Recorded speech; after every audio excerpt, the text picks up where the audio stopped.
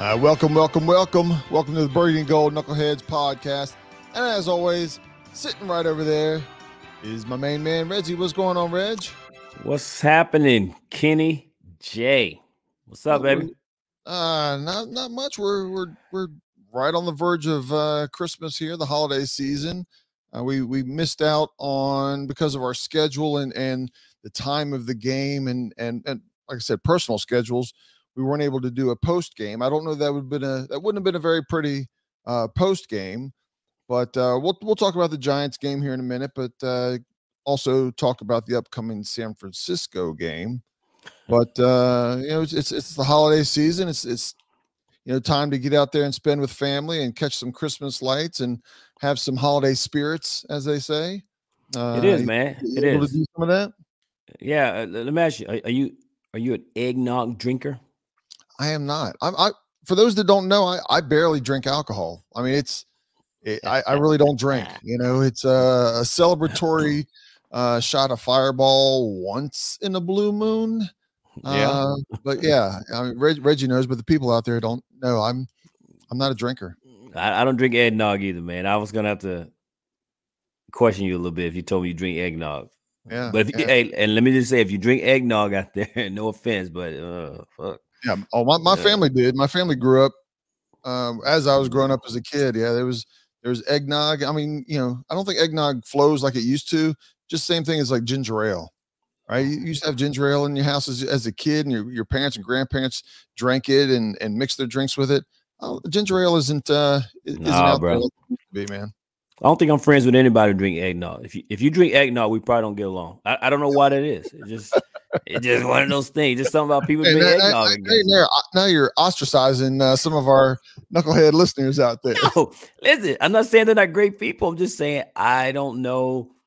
You eggnog listeners, you eggnog drinkers, go ahead. That's Knucklehead Reggie on Twitter. Let him know. Let him know. Knucklehead eggnogaholic that you are.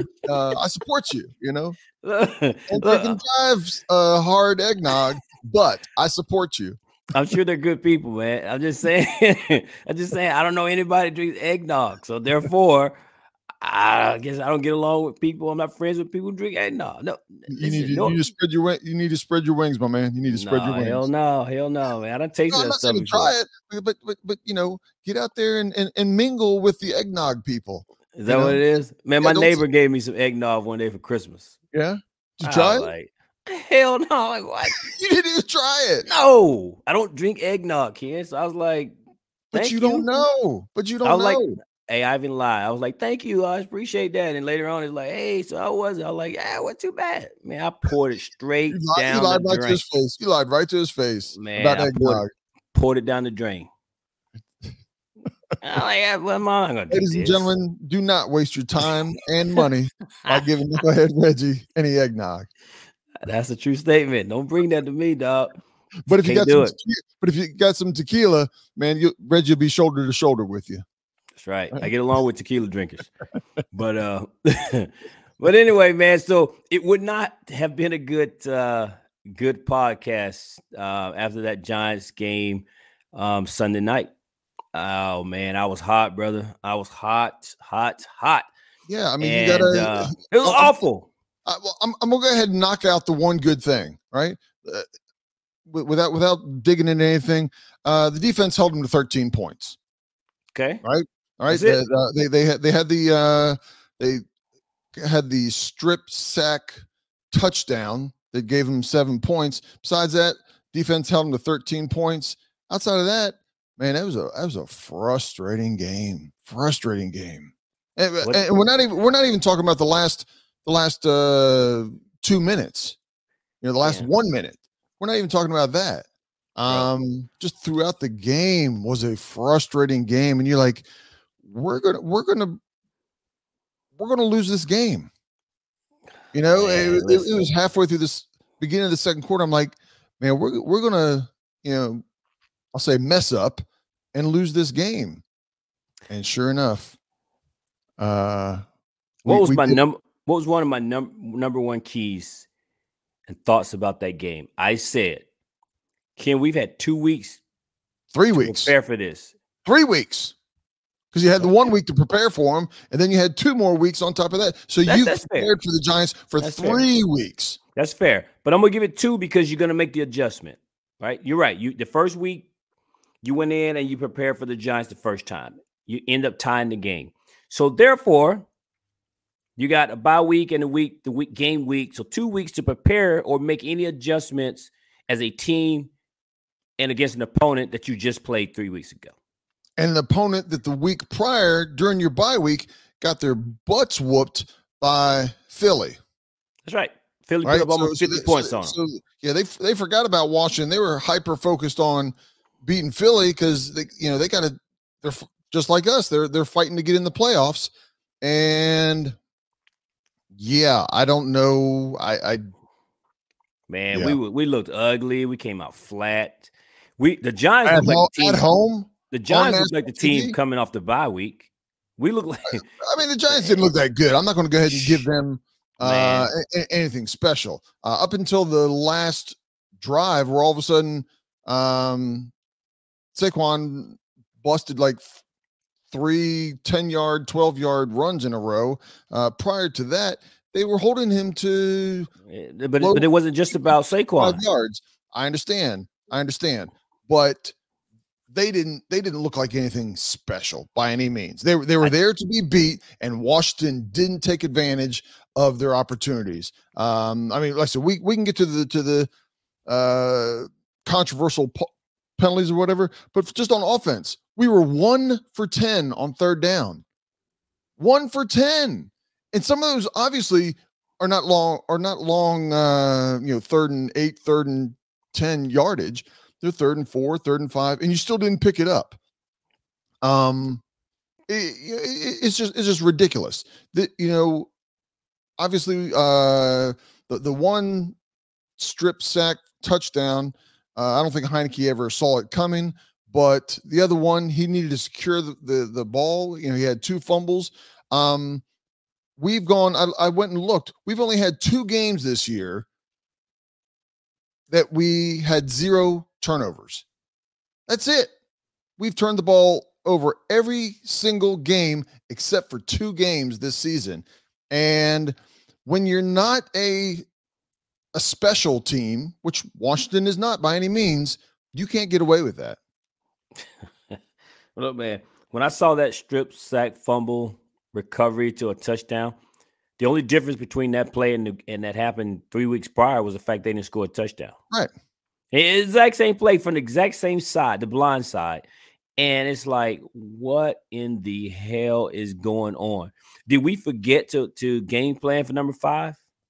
Well, where was the adjustment in protection against number 5? We discovered 2 Hall of Fame players in that game. We created Thibodeau, which he's a rookie, but he's going to be special. And then the Giants started uncovering receivers that we'd never heard of. Right. Granted that the defense didn't give up a whole lot of points, but oh my God, man, they was able to come out and just move the ball up and down the field at will. And they went on a 97-yard drive, Ken. No doubt. Right? I mean, so I understand. Yeah. I understand statistically, we held them to 13 points. But I'm going to say it again. They look like the team that was coming off the bye week. They look fresher. They look like they had an extra step to them. They came and they brought it to us in our own stadium. So we sat there. And again, in previous weeks, you're not going to drive 97 yards against that defense. But the Giants did it. Right. And, they didn't need Saquon Barkley early on because Daniel Jones was out there just dinking and dunking and throwing it to guys. It's like we couldn't tackle. It's like, what it appeared to me is that Del Rio went to a zone. Absolutely. And I'm like, what? Like, what do we do? Like, and what bothers me again is the lack of adjustment. When the zone was when they were being productive and successful with the zone, do something different, Jack. Scott Turner. Don't get me started on Scott Turner. We'll come back around. Thibodeau's out here just creating havoc on the offensive line. Do something different, man. Do something different. I just don't understand what you're doing. And before I'm gonna let you say one more thing here, I'm gonna say one more thing about this game. That backfield handoff to Curtis Samuel, throw it out, scrap it. We don't have Curtis Samuel is not Deebo Samuels, right? That guy's not on our team. Scrap that play. And if you're gonna run Samuel, I'm not running him between my tackles. Right? I'm at best I'm running him off the edge of the tackle. If not, I'm going to sweep him out one way or the other. That wasn't working either. Speed, but I'm saying that is his game is speed. If I'm running between the tackles, whose game on our team is between the tackles? That's B-Rob. Right. And B-Rob was doing a good job. So why do you got to get tricky between the tackles? Again, that is not a position to do that. I'll say it again, man. We got Curtis Samuel, not Deebo Samuel. So they need to scrap that play, because I'm going to tell you that play, as many times as they called it, resulted in no gain or negative gains, and it put us in second and third, which led to the lack of third down conversions that you talk about. It was awful, man. It was awful. I don't disagree. Yeah, Scott Turner proves over and over again that he doesn't belong to be an offensive coordinator in Washington.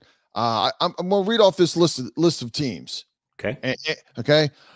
Seattle Seahawks, Cleveland Browns, Atlanta Falcons, New England Patriots, Chicago Bears, the Saints, the Jets, the Panthers, and San Francisco the last 3 games. All those teams that I just mentioned, none of them had you or I don't think none of them we would consider have a franchise quarterback. Okay. All of them, every single one of those teams has scored more points throughout the NFL so far this season than Washington. And it's not because of our weapons. Again, people want to say it's Heineke, and I'm not saying that Heineke isn't making mistakes, and I'm not saying that Heineke doesn't have limitations. All those teams that I mentioned, their quarterbacks have limitations. Right. Yet somehow they're able to put more points on the board than what Washington is.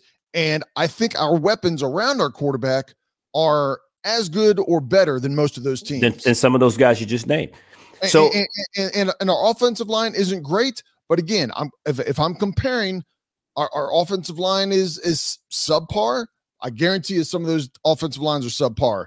Oh, clearly, they have issues. Quarterbacks are, but they're able to find a way and open up the offense and put their players in positions to score. And it is just beyond frustrating when we have games like this that you just sit there and there'll be like 3 or 4 plays where you're like, oh man, Turner, you got it going on. You're mixing it up. You're running the ball. You're play action. You did a crossing pattern to get somebody free. You did so, and all of a sudden it's like he throws that page, drops it in the shredder, and doesn't come back to it until like maybe the last minute or two. I mean, you come down to the last minute and a half, and he hits Dotson with a long bomb. Mm-hmm. He was able to run a play to get Dotson one-on-one, but he wasn't able to do that. Even though Heineke threw the ball downfield a couple times, it wasn't on one-on-one coverage like that. So why was he able to get it there? Because they're playing prevent. If anything, they're playing back, but he ran a play somehow. Maybe it broke down the coverage. I don't know what it is. I didn't see I don't get to see the full 22, but other teams seem to be able to do it with their subpar quarterback, but Washington can't. And I'm sorry. We can blame Heineke. We can blame the offensive line, but it comes down to the offensive coordinator needs to use the weapons, recognize his weakness, and put in a game plan to be successful. My man. Well, I let you go on your rant there. I didn't want to interrupt because I've been saying things about Scott Turner all season long. I'm not going to let Taylor off the hook. No. Taylor Heineke is part of the problem here. But I'm not going to get on Taylor right now. But Scott Turner, in my opinion, and I saw this, and that's what I was trying to look up here. I thought I had written it down. So I'm going to try to paraphrase. But I saw a tweet on Twitter because I've been kind of talking about Scott Turner all year long, man. And it goes something along the lines of the guy says that Scott Turner issue, it's not a play design. It says something along the lines that his issue is the feel for the game and the feel for momentum. So to your point, when something is working or something is not working, he doesn't seem to know how to navigate that. They're getting pressure on the defensive side with Thibodeau as the type of half he was having. All right. We don't make the adjustment. They're playing a certain kind of way. When we see teams that are playing aggressive defense, we still want to drop back 5-7 steps, right, and watch our plays develop down the field when our offensive line doesn't allow for that. He doesn't have a feel for the game. And I was trying to figure out a way to say it, and I saw that tweet and I was like, this is exactly what I mean.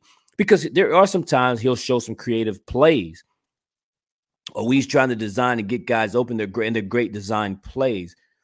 But his issue becomes the lack of feel for the game. And I'm going to say one more before we kind of transition into the San Francisco game. I made it a point when we were making that drive toward the end of the game, and I'm going to read off it here to make sure I got it right. With Taylor Heineke driving down for the attempt to score, we're down 8 at this point, and then try to tie the game up, right? I made a point, and I noted there was 1 minute and 41 seconds left in the game. We were at the New York Giant 35-yard line. As a fan, we got 1 minute, almost 2 minutes left, and we're at the New York 35. Man, we got plenty of time. With a timeout. With timeout. One timeout. Yep. Plenty of time. Absolutely. I'm like, I feel pretty good about this. And I wanted to see, because of the way the game was being called, I wanted to see what was happening. Would you believe that Scott Turner had Taylor Heineke drop back and pass every single play? Now, keep in mind, an incomplete is going to stop the clock. But more importantly, Brian Robinson has been averaging 7 yards a carry. You got 1 minute and 41 to go.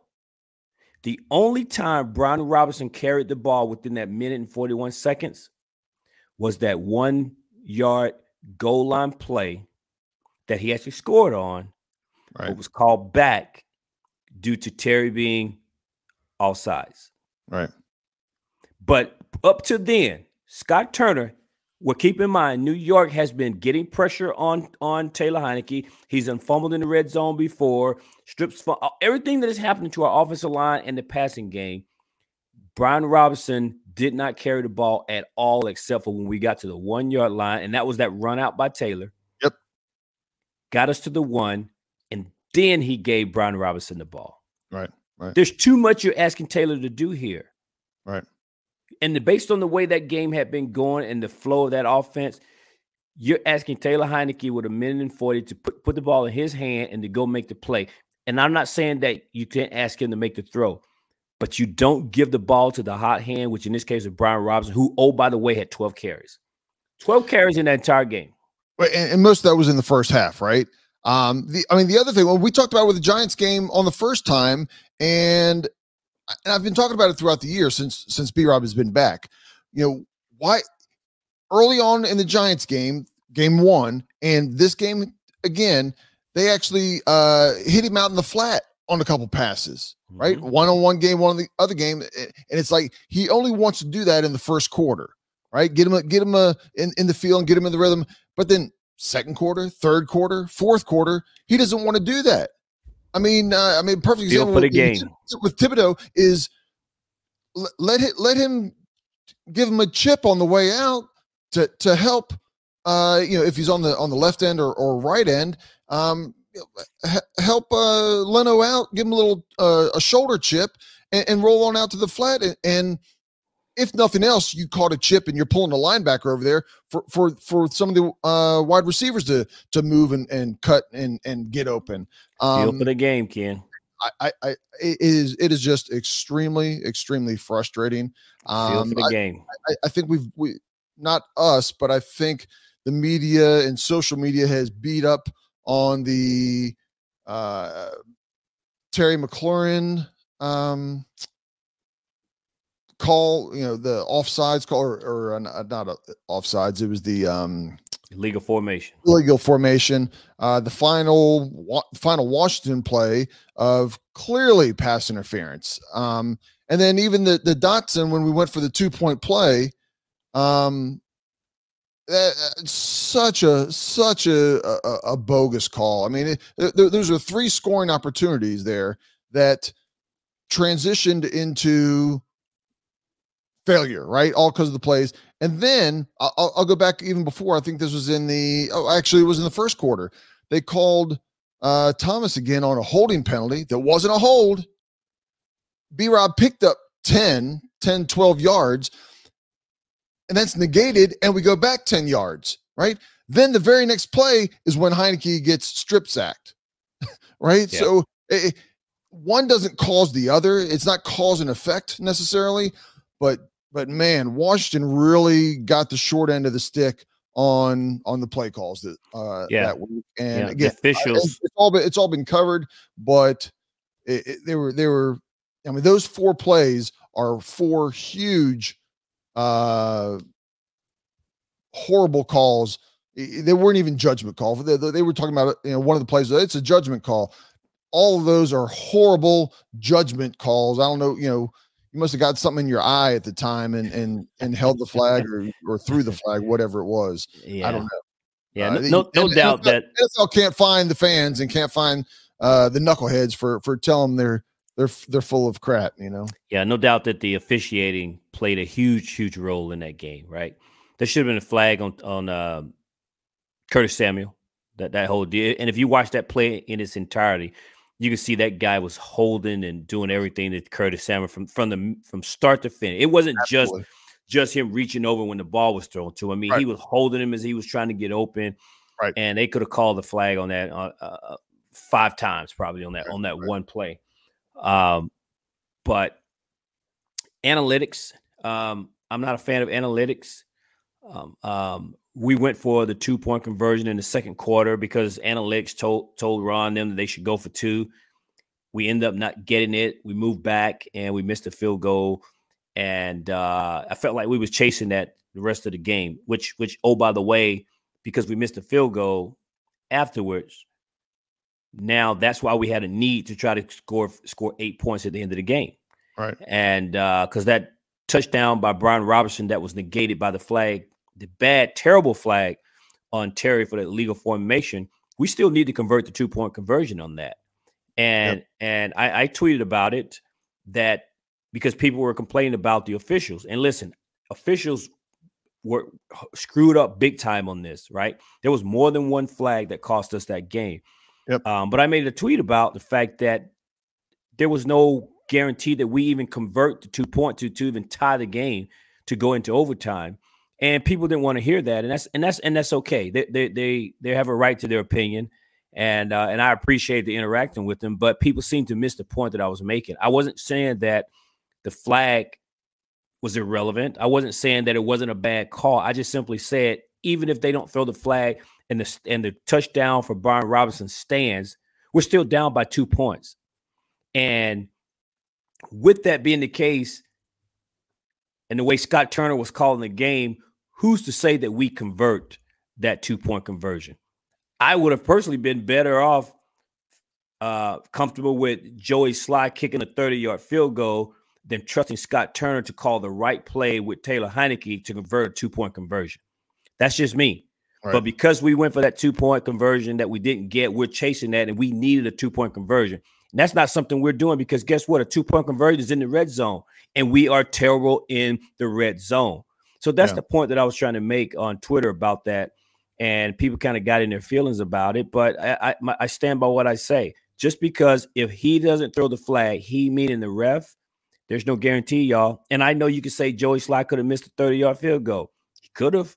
But I trust Joey Sly kicking a 30-yard than I do Scott Turner calling the perfect play in a compressed field in the red zone with Taylor Heineke. And I stand by that. And that 2-point, the original 2-point conversion that they called a horrible wasn't pass. What was it called? I know it's where you crossed in. The idea of going for that, not only from analytics, forget the analytics, and forget even about getting the 2 points. Man, if you fail, Washington had momentum, right? Defensively, we had stopped them. They weren't doing anything at that point. They had only scored off of their strip sack, right? Their defense has scored, but their offense wasn't doing anything at that point. You'd kicked a field goal. They had gotten that. You'd stopped them again. You come down and you get a touchdown. You got the momentum, and all of a sudden, the 2-point conversion is a fail, along with the missed field goal or mixed extra point. And man, they broke the commercial, and I looked and I'm like, man, that just took all the wind out of our sail right there. Not that you can't get it going, but you could just feel it. I mean, I was at a sports bar full of Commanders fans, and the room was full for a Sunday night game. It was pretty full, and you just feel a difference in the room after that. Not just because they and I have no doubt that it was probably a different feel in the stadium as well. I have no doubt. But that's where analytics comes into the game. And this is in the second quarter. Like I said, when we didn't get it, felt like we would be chasing those points. And sure enough, we were. Yep. But anyway, man, on to California. So we played a late Sunday night game. And then we have to travel across country to play San Francisco 49ers. What sucks about that is it's not like we're playing them on Sunday. We're playing them on Saturday. So we have a late Sunday game, and then we have an early game in the week. It's not a Thursday game, but it's a Saturday game. And San Francisco played a Thursday night game. That's right. Right. They played They got a mini bye. They got a mini bye, and playing at home on top of that. So from a scheduling perspective, and rest and all those kinds of little nuances, and the beatdown that a 4-hour flight is from Washington to San Francisco. Those aren't things that you want. Well, we end up with one less day to prepare, right? And but it is what it is, right? We're professionals, and they're gonna have to deal with it the way it is. I guess the positive, they'll be back home for Christmas, right? And for some players, that means a lot. They got families and things of that nature, so they get to be home for Christmas Day. But I don't feel good about this one, Ken. The loss to the Giants on Sunday night, man, took a little bit of sail out of me, because here we are playing a team that their strength is our strength. Our strength is our running game, and their strength is their run defense, because they have a hell of a defense. And it ain't just their run defense, it's their defense as a whole. Right. And reality is our offensive line against good defenses is not a good recipe for success for the Washington Commanders, man. And we've already talked about how Scott Turner abandons the run, or he's very predictable with the run game. And the San Francisco 49ers are number one defense against the run. Right. And something has to give. I think, when you look at some of the stats for Washington and San Francisco, if you a lot of the stats actually are very similar, right? On which side of the ball?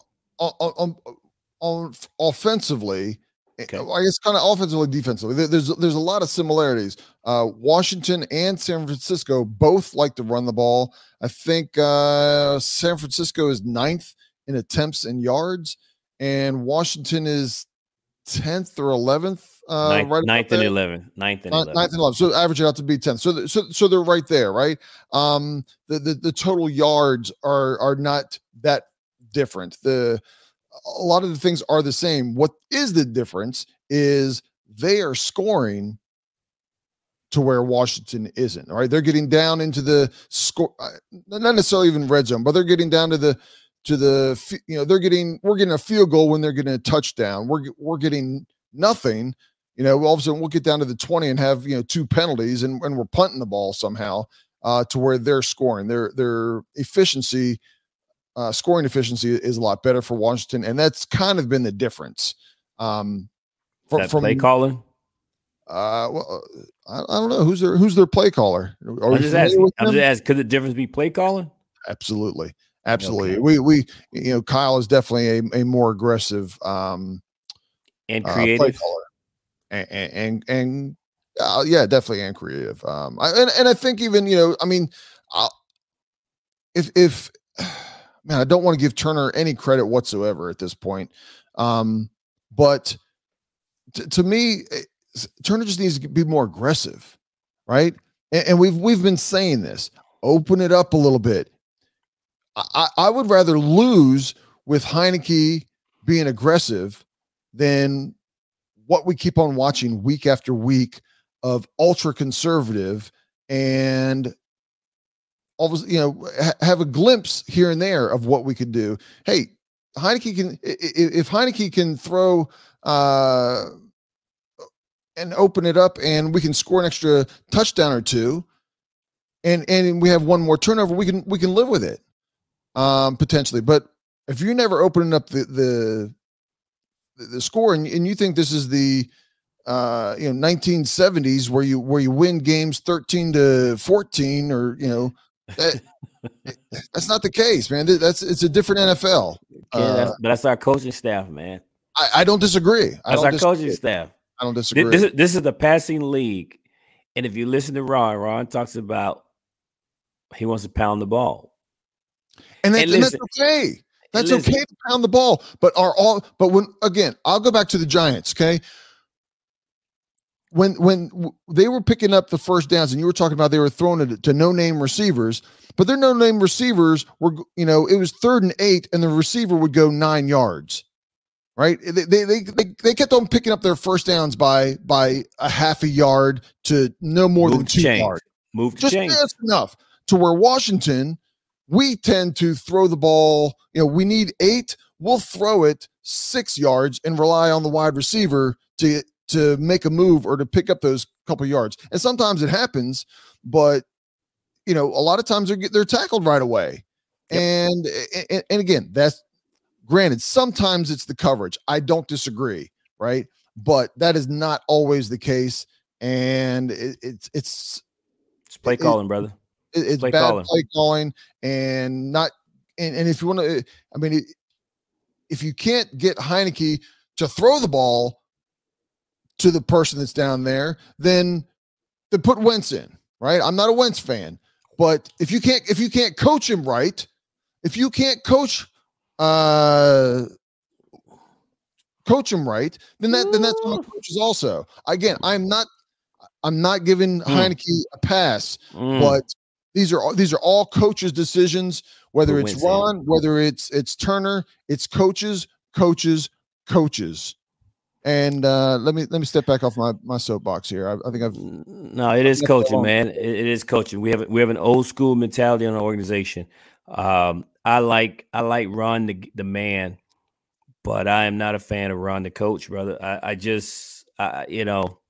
wasn't excited when we got the hire, and 3 years in, I feel like we're in the same boat. We got more talent than we had when Ron got here. This team is set up for success down the road with some of the young core players that we have. But I don't feel like this organization is able to maximize the talent. There are teams that are having success with less talent.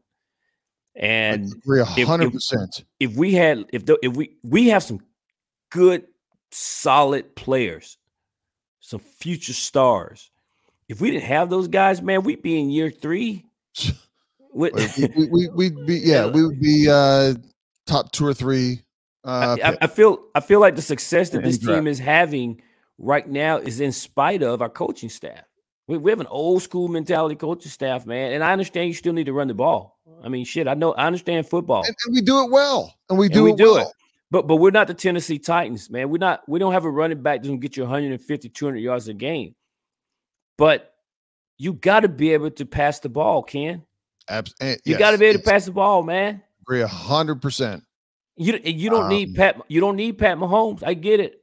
I mean, hell, San Francisco is getting it done with the guy who was picked last in the draft. Yep. He just stepped right in.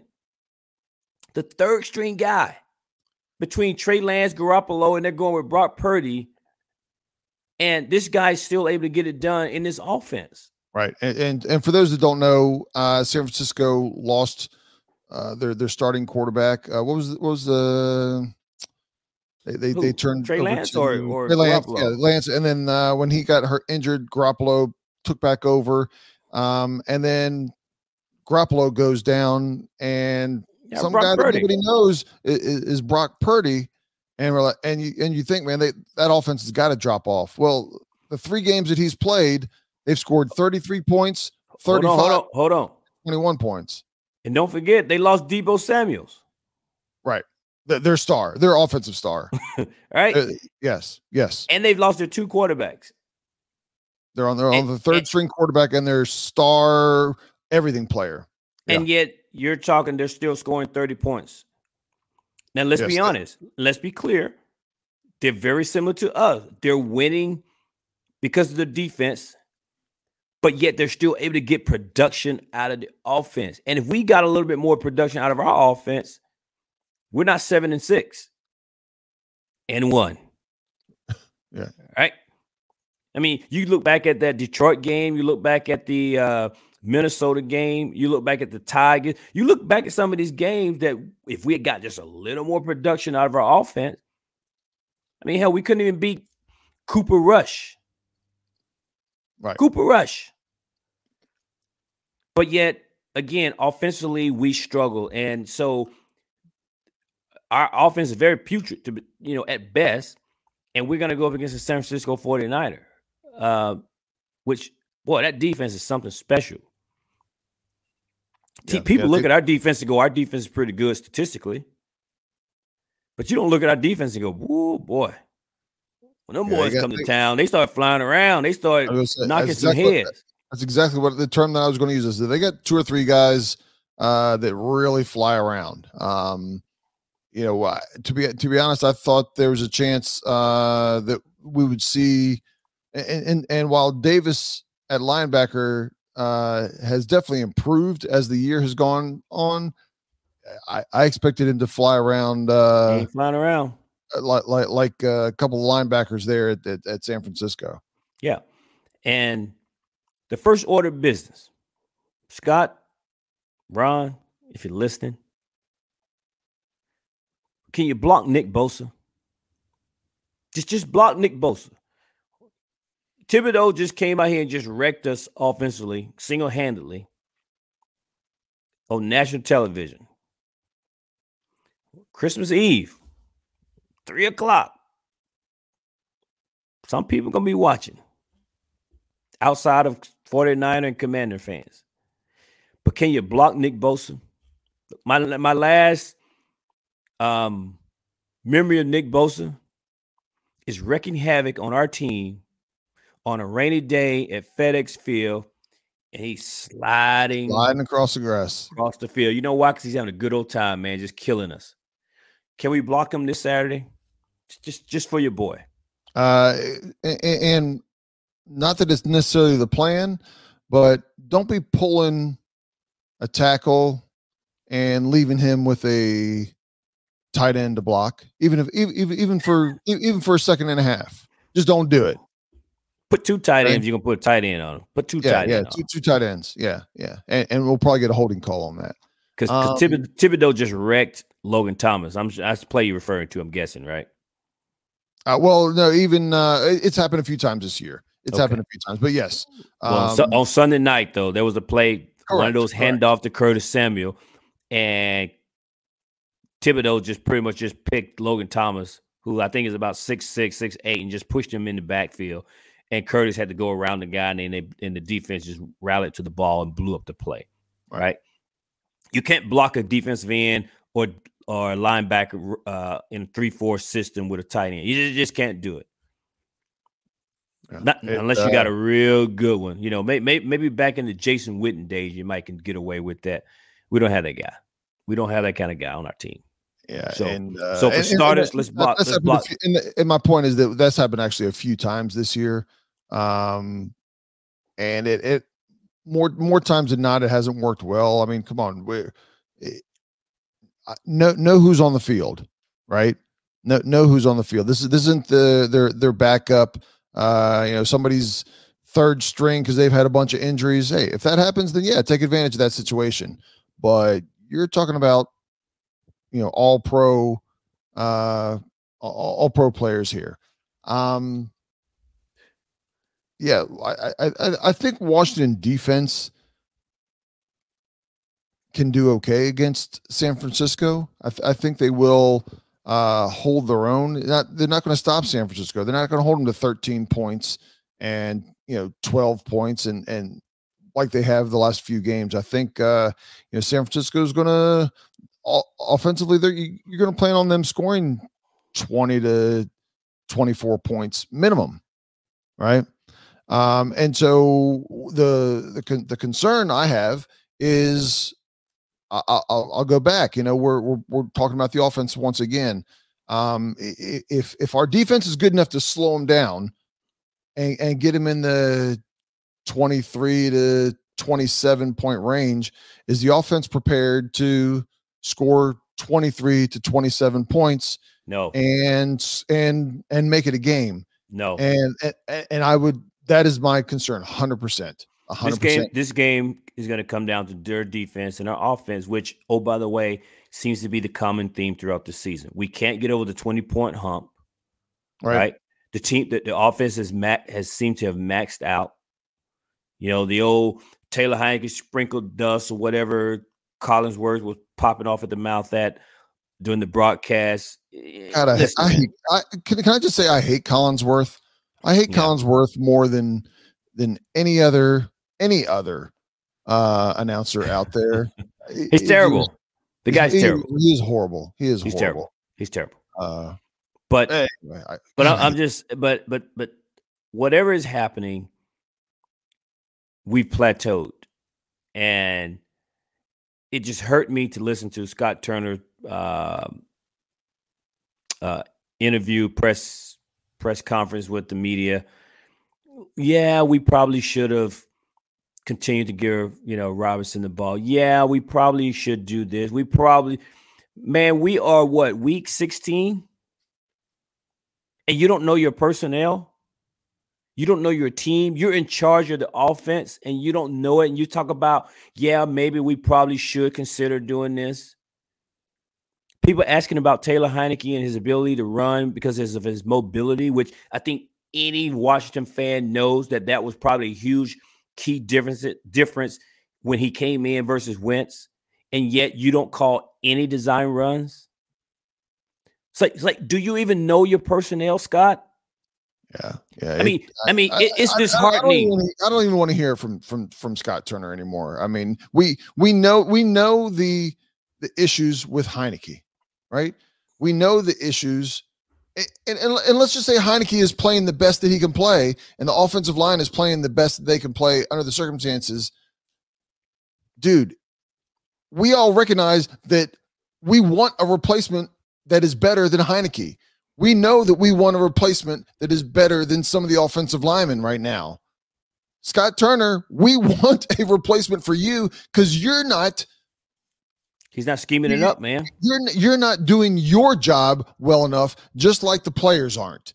You gotta scheme them up. Scheme it up. And I don't know. I would love to know what the conversation is between Ron Rivera and Scott Turner on a weekly basis. Apparently, it's not doing much, Ken, because he's the head coach. I understand, but the head coach. And I'll put some of this on Ron. The head coach can go, hey, look, I understand what you're doing. We need to open this up more. We are not going to win games 10 and 12 points, 14 points, 20 and under. You're not going to win in the NFL. You're not. Not in today's game, not with today's rules. The rules are different than 15 years ago. I think Ron's cool with winning 20-12, man. Just as long and as he's got 20. You're going to be a 500 team like we are with that attitude and that mentality. I don't disagree. I don't disagree. And I just don't get it. I would rather lose with Heineke making some mistakes as we're being aggressive than losing sitting on our hands. Yeah, whatever, man. And then we didn't touch on it, and I'm going to say we're probably not going to touch on it because I don't care. Chase Young, don't care. We'll see. So we'll just touch. We'll see when we see you, brother. Yeah, we can touch on that for the fans in case you're wondering. We didn't touch on Chase Young, and we're not going to. Not concerned about it. St. Juice, I don't know where he stands, but I think from what I've heard, he may come back for this game. But again, he plays defense, not offense. Because to your point, I'm not too concerned about our defense against their offense. If there's one concern, I will say, is probably that they have an all-pro tight end, and we know tight ends tends to kill us team. So, that will probably be the one concern. Kittle's pretty good. Yeah, and for me, it's funny that you bring that up because we're kind of going down different paths on this podcast here, but I think defensively, I think we'll do okay. But I think their strength and our weakness on defense and their strength on offense, being with Kittle and the running back out of Christian McCaffrey out of Carolina, formerly of Carolina. The linebackers are going to have to play their game to handle these guys, and that is our weakness on defense, right? Especially with Cole Holcomb out for the remainder of the season. I don't know if he's going to be available if we make it into the playoffs, but I know he's out for the regular season here. And so that is concerning from a defensive perspective. I think our defensive line will do okay. Our secondary will do okay, but this might be a game where we're like, oh crap, what are these linebackers doing with McCaffrey? Because McCaffrey gets slips out of the backfield just as much as he runs. And that's going to be he's a receiving threat without a doubt. Yeah. So that is a concern of mine from a Washington defensive perspective, but whatever, man. Chase, just sit on out the rest of the year. That's my feeling on it. Yeah. Well, I'm not even worried about it. When I see his ridiculous long dreads sticking out of the bottom of a helmet on the field and the ball's actually snapped, then I'll believe that he's going to play. Until then, it is what it is. But Reggie, this is going to be painful, but I think it's that time.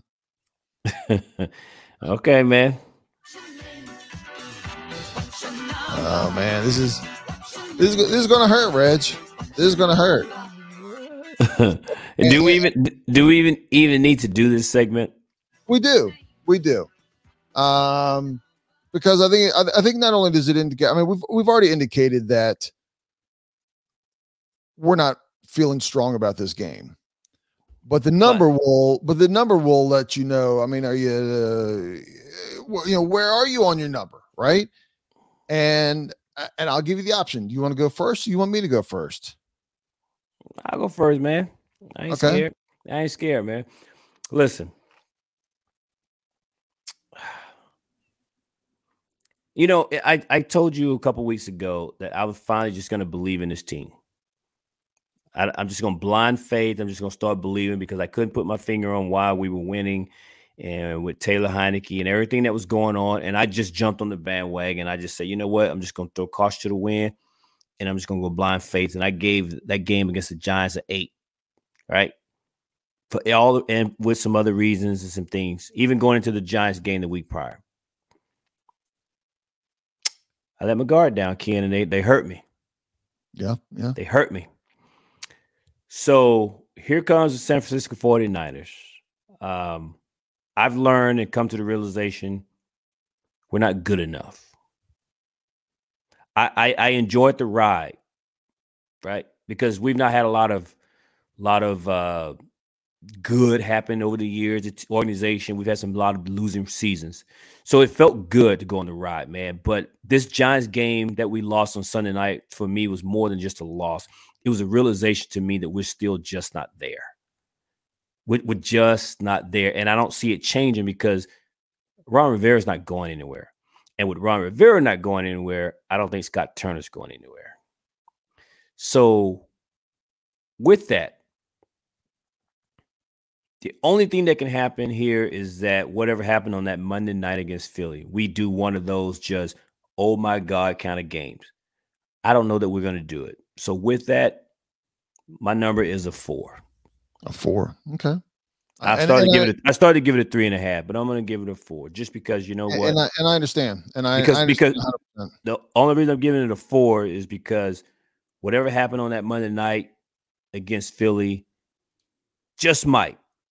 they just might pack that and take it out west with them and show up at that field and upset the San Francisco 49ers, because we're the kind of team that will lose games we're supposed to win and we'll win games we're supposed to lose. So that's the only reason I bumped it from a 3.5 to a 4.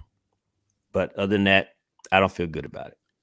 Yeah, and I understand. I think, again, like you said, after that game, because we were both high on Washington beating the Giants. We thought that the first game against the Giants, I'm not going to say it was a fluke, but it was a wake-up call. We had more talent than they did. We had a bad taste in our mouth, and we would come out and fight the fight and handle the Giants. It was a playoff game. That game, absolutely. It was a playoff game. But if you go back to before the season started and we gave our prediction, I said this team was about a 500 team. But with 17 games, we couldn't be a 500 team. And so I went 7-9. But you know what? The mathematicians say you can be a 500 team. And we are set up currently to be a 500 team if we end up 8-1. Okay. So that is the team that we are. We may end up doing better than that. We may end up doing less than that, but we are a 500 team. Our coach, I'm not even going to talk about the offensive line. Our coach and our quarterbacks, I'll say quarterbacks plural, and our whoever you want to start and whoever you want to say is the backup, along with our offensive coordinator, we will not get better of an 8-8 team with those people still in place moving forward. With that being said, this is about to be the lowest number that I've ever given on a what's your name, what's your number. We can win this game. I don't think we have to be as perfect as we are in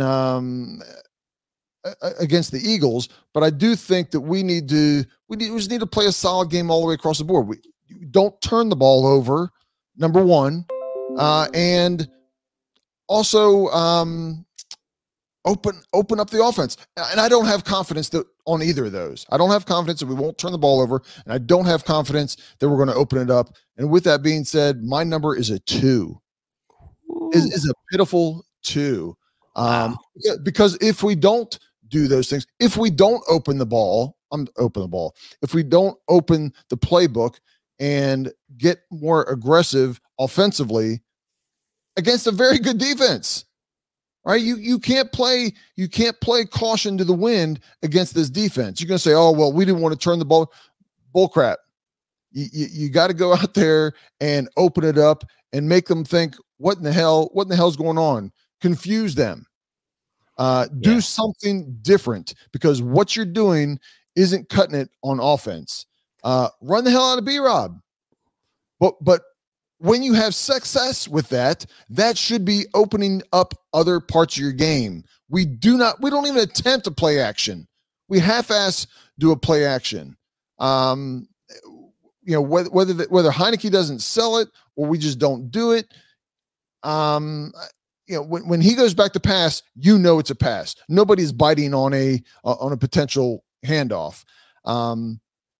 And the way we have played the last 3 or 4 weeks, other than the first half against Houston, you talk about the second half of Houston and the past 3 games, you're not going to beat San Francisco playing like that offensively. You're not. And what is it? We are who we thought we were. That is who we are. And we're not changing week. What are we in? Week 13, 16. No, we're not in 16. Anyway, the week that we're in. Yeah. After this week. No, after this we have Cleveland. We're week 15. No, or this is week 16, brother. Because we played this week 16, 17. We're not becoming a better team and all of a sudden a dynamic offensive team in week 16, 17, and 18. Let me tell you how I know that this is bad. We're in week 16, Ken, and we're still questioning whether or not we stick with Taylor or bring Carson Wentz. I don't even care. 15. My point being, though, is we're still not settled on this 15 weeks into the season. That the part of Ron's press conference is still talking about whether or not if Taylor doesn't play well and whatever what happens, and whether or not Carson Wentz comes back in the team. We're talking about being a playoff team. Right? Let me answer that for you right now. Right, for those that think that Wentz should be starting these past 3 or 4 or 5 games, whatever, when he was supposedly healthy enough to come back, we would be the exact same place that we are. Right, we would have lost games differently. We might have won one game here, but we would have lost another game there. Wentz is no better than Heineke. He has strengths that are better than Heineke. He has weaknesses that are worse than Heineke.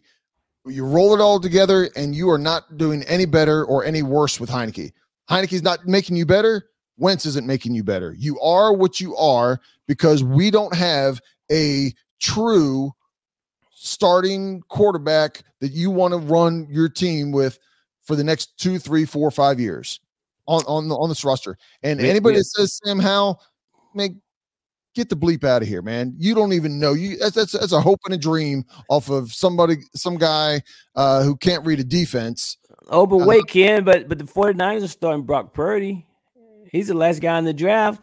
We can't start Sam Howell. Now you count on our coaches coaching them up. You count on our coaches coaching. I know you don't, but I'm being sarcastic. That's what people on Twitter are talking about, right? Start Sam Howell. You count on our coaches to get him ready. Then I got some beachfront property in Arizona. I'm ready to sell you too. Yeah, man. Listen.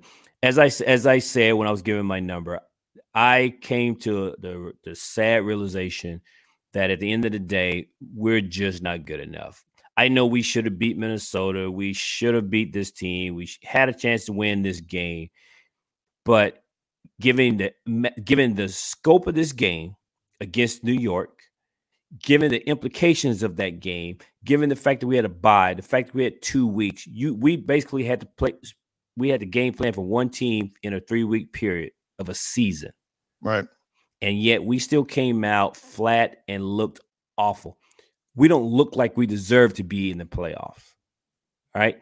And then here we are hoping to get in. It's like we're still trying to back our way in. Every year we're needing help for teams to lose, for us to get in. Man, I'm tired of all that. Either you're good enough to go or you're not. And that game told me we're not good enough. No, and we can, but we're not a playoff team. We can get into the debate of where all of those issues lie. But at the end of the day, we're not good enough, Ken. And all that means we'll be one and done, and we're going to be picking at the back half of the draft again. And it's like, man, I'm tired of that. Mediocrity. Mediocrity is not where you want to be in the NFL. And that's where we are. And that's where we've been. I know we've had some really bad years of 3 or 4 wins, but most years we're sitting around 500. Yep. Maybe a game behind 500. And that puts you in a bad spot in the draft. It puts you, because all these years we're waiting on a quarterback, and you don't get quarterbacks or your pick of what quarterback that you want at 15, 16, 17, 18. And yeah, they're going to have to do some evaluation in the offseason and figure out, what is out there. I said last year we're going to be in the exact same position in the late winter, early spring of 2023 that we are in 2022. And yeah, it is what it is. It is what it is. So anyway, but I hope I'm wrong. Prove me wrong. What's my thing for the entire year before the season? This is back in the spring also, as #prove it. It is, it's all these if and this and if this person and that and then the coaches and then another year in the system and blah blah blah. I don't want to hear it. Prove it. I don't want any more ifs. You can have one or two ifs, but we had 17 if this happens scenarios. And Knucklehead Reggie, as well as other knuckleheads out there, I'm going to go ahead and say, I told you so. I'm going to go ahead and say it now. The season isn't even over because I want everybody me out there, man. I want everybody to write this down for next season is, I'm going to put up a banner or something. No more of this, 101 pipe dreams will get us into the playoffs. Why you throwing me out there like that, man? I'm sorry. You are my main man. My main man, Reggie. I am. Like, I'm like Reggie and everybody. Whoa, hold on, man. I didn't say nothing. Yeah, you did. Yeah, you did. You did. I'm not going to go down that path. Y'all go back and I'll get a highlight reel of all Reggie's mistakes and all of my mistakes too, right? And we'll just play a reel, and we'll all sit there and laugh and put our face in our hand of shame of all the preseason positive things that we. I don't know, man. Do. The way you said that with your chest, I feel like you've been sitting on that one for a while. You've been waiting to hit me with "I told you." Like, you've been waiting on that, man. Like, since I said it, you darn right. I wanted to be wrong. I'm not happy about it. He's like, here we go. You know what? Week 16. I'm gonna hit him with "I told you." I was hoping you were gonna hit me with "I told you." No, I told you. I told you you can't stop us. That was sitting heavy on the chest, man. The way that one came out, that was heavy. But you all right, man. Listen, I was like I was at the confessional or something like that, man. I feel a little bit better. I do feel a little bit better now, though. I do. You finally hit. No.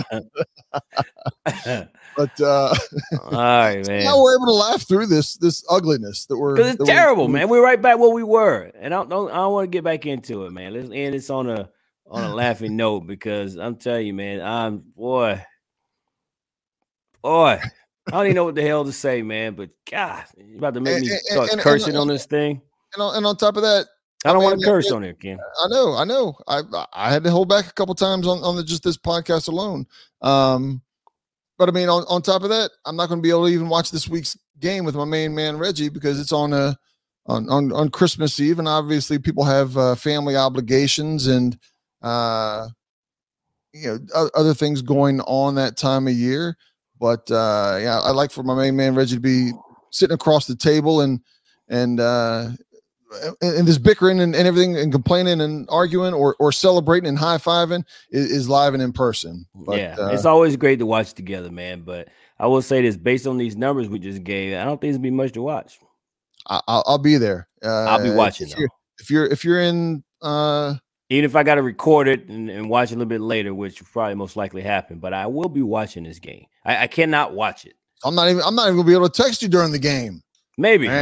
We'll see. I don't know. Nah, I know I'm not going to be able to. I'll go ahead and commit that for you right now, Reggie. We'll see. But look, if you're in the Dallas-Fort Worth area and you got nothing to do on Christmas Eve, hit me up on Twitter. I'll tell you where we're at, the sports bar we're at.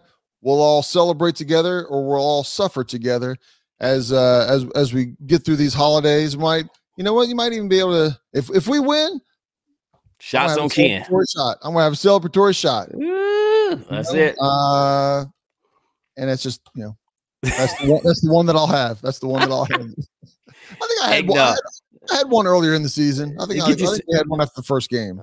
You do a shot of eggnog, man. Shot of eggnog. There you go. That will not be happening. It'll be Fireball. I'll go ahead and give you my drink of choice. Well, since we started with eggnog, I figured we'd end with some eggnog, man. So I can appreciate it. People will be partaking of that eggnog on Christmas Eve, without a doubt. Without a doubt. No friends of mine though. I don't know anybody do eggnog. But for all those that like eggnog, though, hey, I want to talk to your family. I'm gonna have to drink up on the eggnog if you like that. So. Oh man, that sounds good. It sounds good, man. But that's all I got. Hey, Washington. That's all I got. Washington Commanders, man, make me change my number. Let me get halfway through the game and go, ooh, man, I shouldn't have doubted you, boys. I shouldn't have doubted you. That'll be an early Christmas present, won't it, Reg? As you say, I would love to be wrong. So let's do it, man. Give me my early Christmas present. I'll take it. That'll be a nice flight going home. Look, give him some Bush beer. Nope, I was going to say the long flight home, Christmas Eve. All cameras will be shut off on the flight home, so there'll be no pictures or evidence of anything that's going on that plane. That's it, man. That's it. So that's all we got, y'all. It was kind of a long rant. But hopefully we can come in here. Confidence is not high, but you know what? It wasn't high against that Philly game either. So hopefully that's my hope that we can come in and steal this game. So that's all we got. Hit us up on Twitter at the 2 Knuckleheads, DA the number 2. And we'll see y'all next time. So if we don't, Ken, I guess I'll be talking to you, but to our listeners out there, be safe. Have a Merry Christmas. And we'll talk then. Peace out. Absolutely. Peace out, Knuckleheads. Merry Christmas.